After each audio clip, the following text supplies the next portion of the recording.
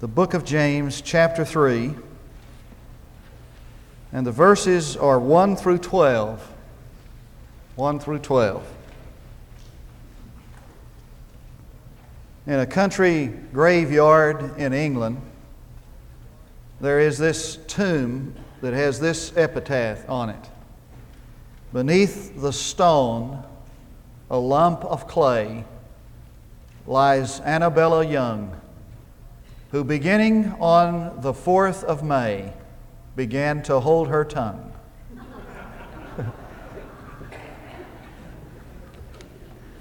For some people, it almost takes death to begin to hold their tongue. Da Vinci, who was a mastermind in the Renaissance, one of the most brilliant men that's ever lived, tried to satisfy his enormous curiosity, a ravenous curiosity. And he studied the human anatomy like few men out of the field of medicine will ever do. He kept copious notes. And one of his notes read, "And now the tongue, the tongue. No member needs so great a number of muscles as the tongue. It exceeds all the rest in the number of its movements." You reckon he studied the tongue, somebody's tongue that you know?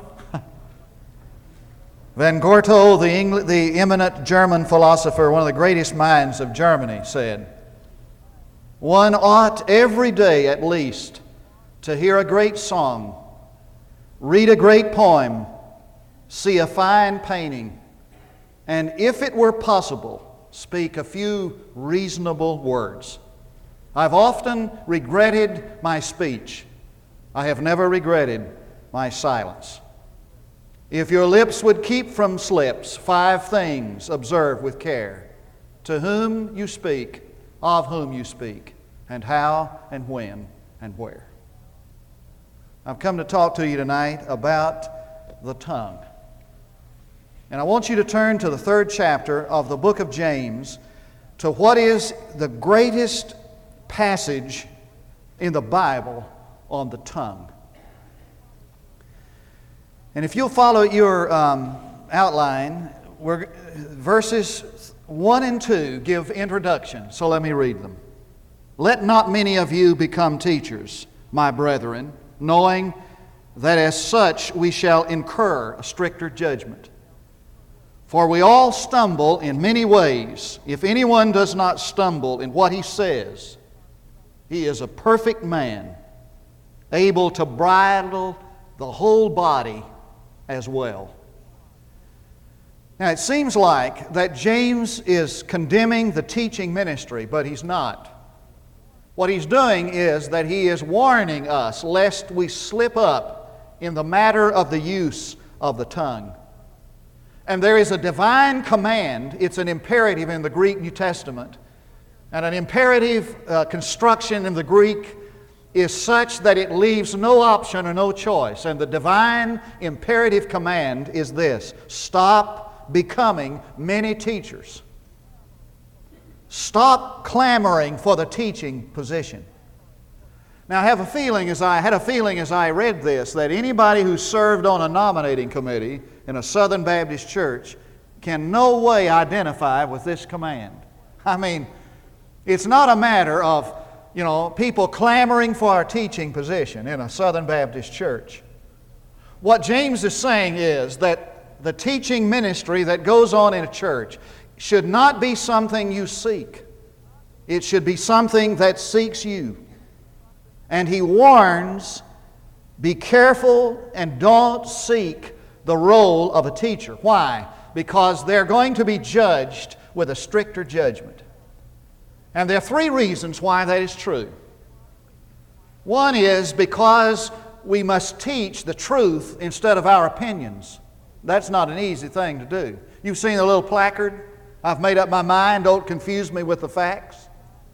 And I suppose that everybody here has an opinion. Let me tell you something. When it comes down to dealing with the truth, sometimes it runs counter to one's opinion. And it takes a great deal of honesty and humility to teach truth that conflicts with one's own personal opinion. The second reason why teachers incur stricter judgment is because what they say influences others. And so Jesus one day said, "It'll be better for a man to have a millstone tied around his neck and he be cast into a lake than for him to offend one of these little ones." I don't think we understand how serious is the responsibility of a teaching, preaching ministry. And the third reason why a person who teaches incurs a stricter judgment is because he is to live what he teaches. Aristotle calls this the ethos in the speaker. And he says that the important thing that is said is not what you say believable. The important thing is, are you believable? You've heard Kierkegaard's illustration about the little traveling circus that came to town, and they parked outside the town, got ready to move into the city to set up their tents, and while they were outside the little village, their circus caught on fire. Well, the clowns had already dressed up in costume and makeup, and they were getting ready to come into the city in the big parade for the circus. And so when the circus caught on fire, the clowns went running into town screaming that the circus was on fire. Everybody saw them as clowns, didn't believe them. Kierkegaard said, sometimes when we stand and teach, because of what people understand and know about us, we're just not believable. And there is this authentic sign that must be present in every speaker's in life and integrity that makes that person believable. And so that a teacher, it comes under a stricter judgment because what he says must be believable because he is. As somebody put it, it's not what you say that's important, it's what your family says about you that's important. Now, the classification then is this. He is not condemning teaching, and he's not promoting silence. He is promoting control of the tongue. And he says that if a person is able to control the tongue, it is a sign of two things. First of all, it is a sign of spiritual maturity. What would you say is a perfect man? Verse 2 says that a perfect man is a person who is able to control his tongue. What he means by that is this. When you have a criteria for determining what is a mature Christian, the first thing you're going to look at is whether or not he or she can control his or her tongue. And it is a sign of self-mastery. What he's saying is this. You want to know the secret of self-control? Here it is. Begin with the control of the tongue. And I began to think about this just a little bit, and it just kind of occurred to me that if there are areas in your life that are undisciplined, begin to discipline the tongue, and those other things fall in place. All right, now the exposition of the passage, verse 3 through 12. The tongue is small but powerful, verses 3 through 5. And he gives three analogies that he wants to use. First is the analogy of a bit in the horse of a mouth, in the mouth of a horse. In the horse of a mouth. Well, that too. In the mouth of a horse. Now, if we put the bits into the horses' mouths so that they may obey us, we direct their entire body as well. Now, I'm not sure how many of us tonight can, relate to how you hook up a horse to whatever you hook him up to. I grew up on a farm. We didn't even have any horses, but I do know this much. It doesn't take a rocket scientist to know that you put this bit in a horse's mouth, right on his tongue, and wherever you move the tongue, that's where the horse is going. In fact, the whole body goes with the tongue. The whole direction of a person's life goes in the direction of his tongue. Listen to that. So that the direction of a man's whole life may be turned by the use he makes of his tongue.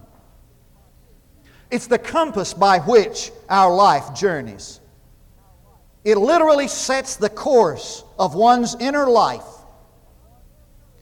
if there are other areas of the life that are undisciplined, begin to control the tongue, and the whole life moves in that direction.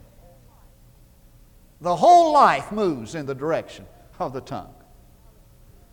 The second analogy he used is the analogy of the rudder of a ship. And that little rudder guides the ship, and if the rudder is, fouled up, the ship is wrecked. What he's saying is this: you lose the ability, you lose the control of your tongue, and it brings shipwreck of your life. I'm here to testify tonight of marriages that I've known that are shipwrecked because of an uncontrolled tongue. And I've known testimonies, I've known the witness of people's lives that are shipwrecked because they weren't able to control their tongue. And I know of friendships that have been dissolved, broken. And I know of partnerships that have been violated because of a misused word. One slip, one failure to control the tongue, and the whole thing is shipwrecked. Then he uses the analogy of the fire, the match, dropped in the wrong place, and hundreds of thousands of acres are destroyed. You've been watching on television recently. There's a big deal made out of the fact that out in the Southwest, we're having now one of the worst forest fire seasons that we've ever known. And I was listening the other day, somewhere, sometime, some guy dropped a little match, and thousands of acres and homes were destroyed. An unchecked tongue can annihilate this church. An unchecked tongue can ruin a church. Bickering and backbiting and gossip and slander. You realize that you have in your mouth the secret of the fellowship of this church. You have in your mouth sufficient tool to destroy it. Amazing that you have behind your teeth an instrument that can destroy the life of an innocent person. It's like a match dropped in dry kindling. The tongue is necessary but dangerous. Look at verses 6 through 8. Let me read that. And the tongue is as a fire, the very world of iniquity. The tongue is set among our members as that which defiles the entire body. It sets on fire the course of our life and is set on fire by hell. For every species of beasts and birds, of reptiles and creatures of the sea is tamed and has been tamed by the human race. But no one can tame the tongue. It is a restless evil and full of deadly poison. Now there are three analogies here. One is the analogy says the tongue is a fire. The whole world of iniquity is expressed through it. The whole world of iniquity is expressed through it. Hatred is expressed through it. And bitterness is expressed through it. And one's own problems expressed through it. It says that this tongue is set on fire of hell. The word is Gehenna there, the New Testament word. Gehenna was the garbage heap out in the valley of Hinnom, where they put the refuge and the garbage and burned it. It burned day and night. It was the foulest place in the city of Jerusalem. He's saying that it is this very place that sets the tongue on fire. And every evil of the ungodly world is expressed through it. He says the tongue is like a beast that cannot be controlled, a beast that cannot be tamed. How can the tongue be tamed? Well, a person must know the Lord Jesus, and that person must live under the control of the Holy Spirit, or that wild beast in a man's mouth is out of control. He says it's like a deadly poison. Behind your teeth is a vial of cyanide. When I was pastoring out in West Texas, a little town called Seminole is a kind of a oil patch town. One day we got up and turned on the radio. It had news of a little town about 20 miles away called Denver City. And during the night, somehow, some way, some poisonous gas had escaped from these wells over in Denver City. It was a humid kind of a day, and it just kind of settled in and began to drift across an area. People sleeping died. One man who was a pumper went out to work early that morning, drove right into it. It was the gas was odorless, and you couldn't detect it by eyesight. It was colorless and odorless. Drove right into it, died in his pickup truck. And several people in that little community, in that area where that poisonous gas just kind of settled down, all died. Now, somehow, to James, the use of the tongue really got close to where he was. And I don't understand why he's so concerned about this, except the fact that he recognized a deadly potential in the tongue that you and I do not recognize. Better be careful what you do with this. And he says that the tongue is helpful but is inconsistent. It's not been unknown for a man to utter the most pious sentiments one day and repeat the most questionable stories the next. It's not unknown for men to speak with piety on Sunday and curse a squad of workmen on Monday. It's not unknown to speak with sweet graciousness at a religious meeting and go outside and murder one's reputation with malicious gossip. It's contradictory. It's a paradox, but it happens.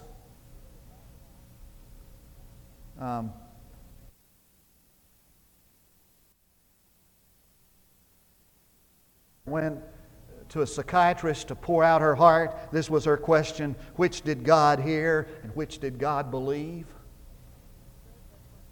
And he says that from nature it's not consistent for salt water and pure water to come from the same source. Let's read that verse together, 9 through 12. With it we bless our Lord and Father, and with it we curse men who have been made in the likeness of God. For from the same mouth come both blessing and cursing. My brethren, these things ought not to be this way. Does a fountain send out from the same opening both fresh and bitter water? Can a fig tree, my brethren, produce olives, or a vine produce figs? Neither can salt water produce fresh. You know what James is saying?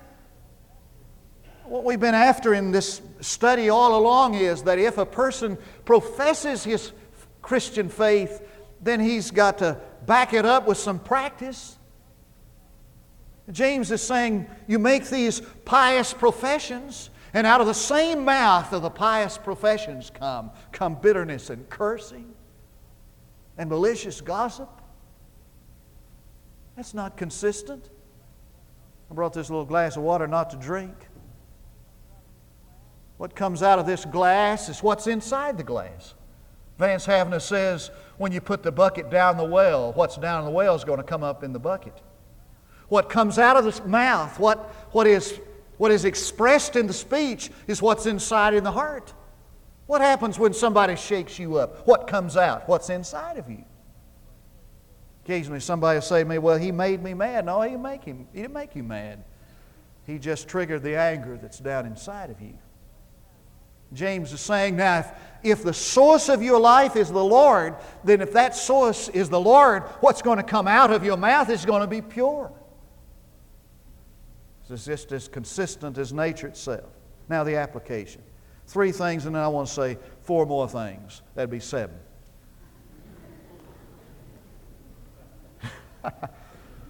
Number 1, the tongue defiles.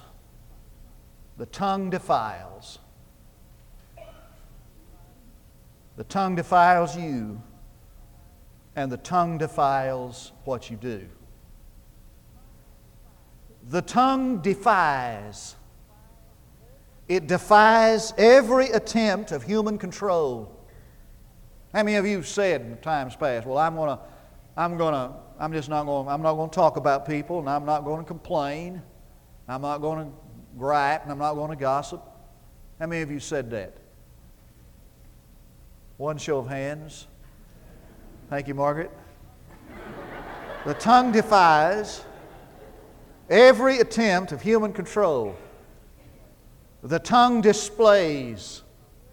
The tongue is a window. Listen to me. The tongue is a window into your heart. Remember the old country doctor, you go to him, you know what he do? He says, stick out your tongue. First thing he'd say. Stick out your tongue. He could tell a whole lot about, you still do that, Dr. Parker? You stick out your tongue, he can tell a whole lot about your health by looking at your tongue. Might be a good indication. It is a good indication. It's a window into what you are. Was it Socrates who said, speak so that I might see you? If when you talk, I know what you're like. Tongue displays. All right, 4 things.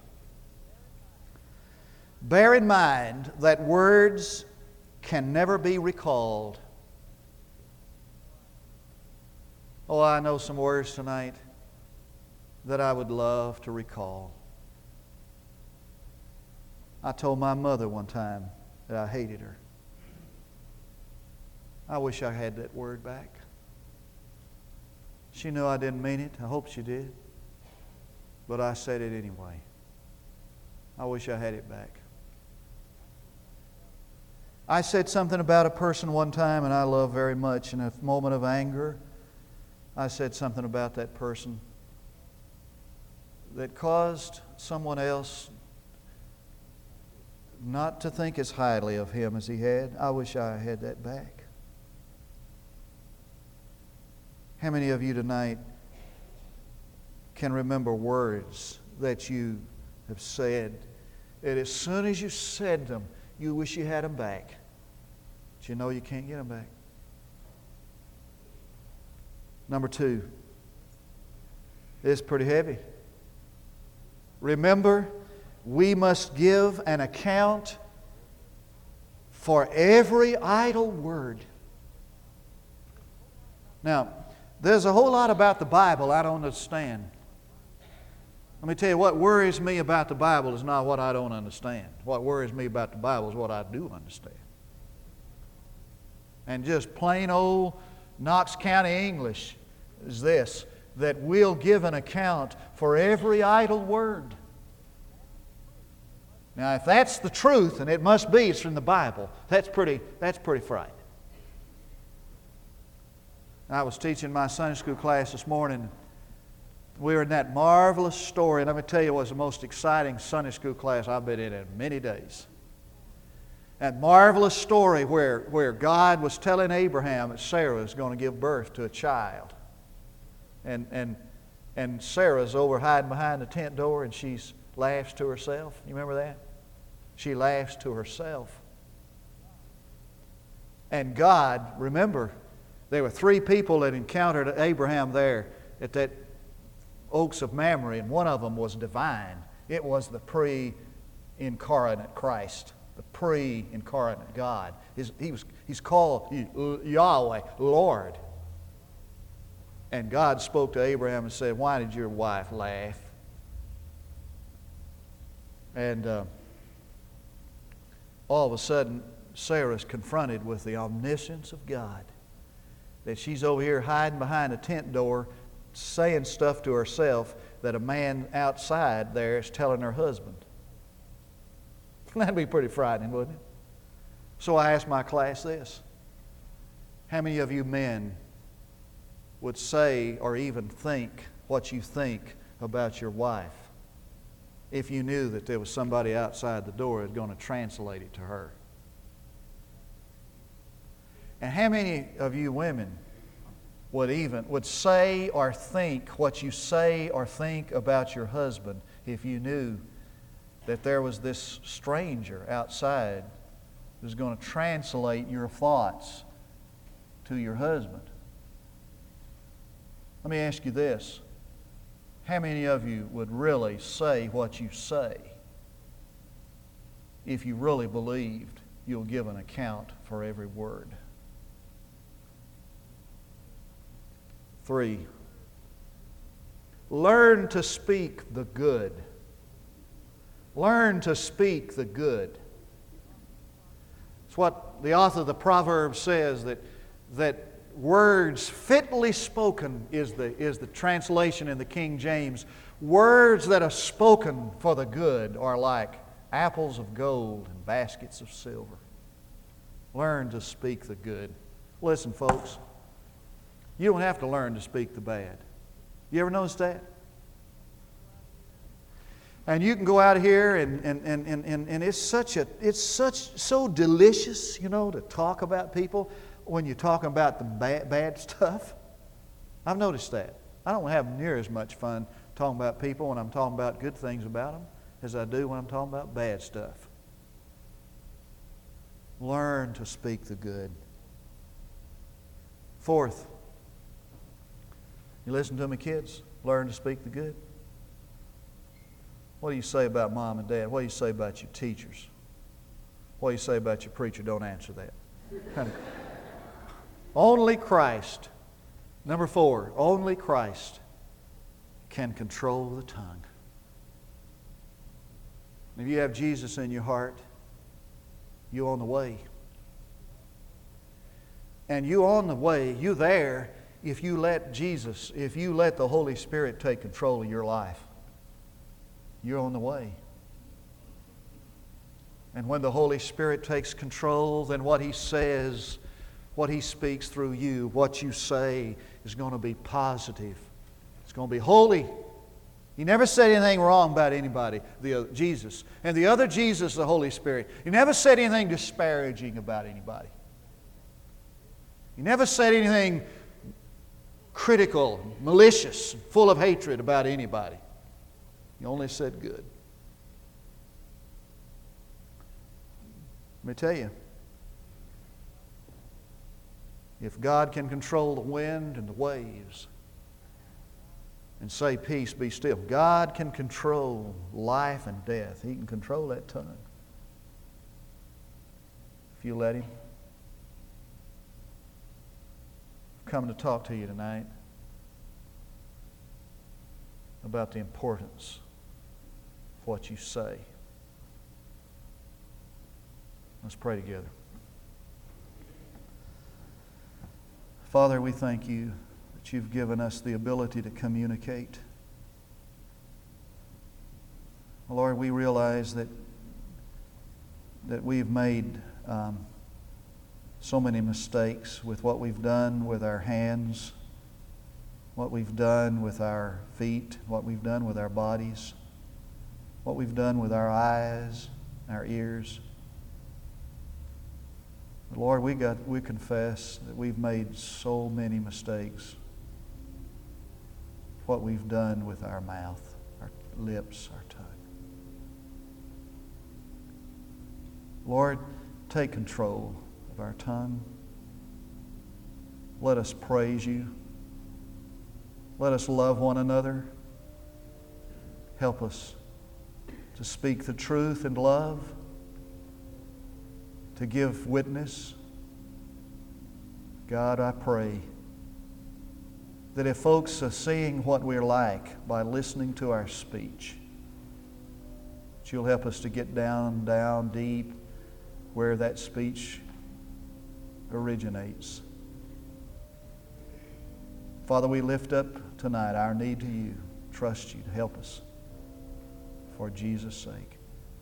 There'll be 3 invitations tonight, just like always. One invitation is for you to come and give your heart and life to Jesus Christ. Well, I remember that, can't you? Those of us who've been saved, the greatest joy, the greatest day of one's life is the day he comes to know Christ. The day when he's baptized. Some of you have been saved, you've never been baptized. I don't understand that. When you're really saved, when you'll want others to know about it. Maybe you just need to come tonight and say, look, I'm ready to be baptized. I've been saved. And I want everybody to know it. I want to go just like that young man did right there with that same courage. And I want to go into that water and give testimony that I've trusted in the death of Jesus and His resurrection. You want to do that tonight? Wouldn't it be a better time to do that? Some of you want to come tonight, and this invitation for you to recommit to follow God, to recommit your life to Him. You've drifted away from Him. Others know it. You want to come back. Maybe you need to join the church. Somebody said, he talked to somebody not long ago, said, well, I believe in the man upstairs, but I don't believe in the church. Well, the man upstairs believed in it, the church. Died for it. Maybe you want to come and place your life in the church. Well, this would be a great time. Maybe you're already here for college and you just want to start right out in a church. We're praying you will right here. Let's stand and sing. You come.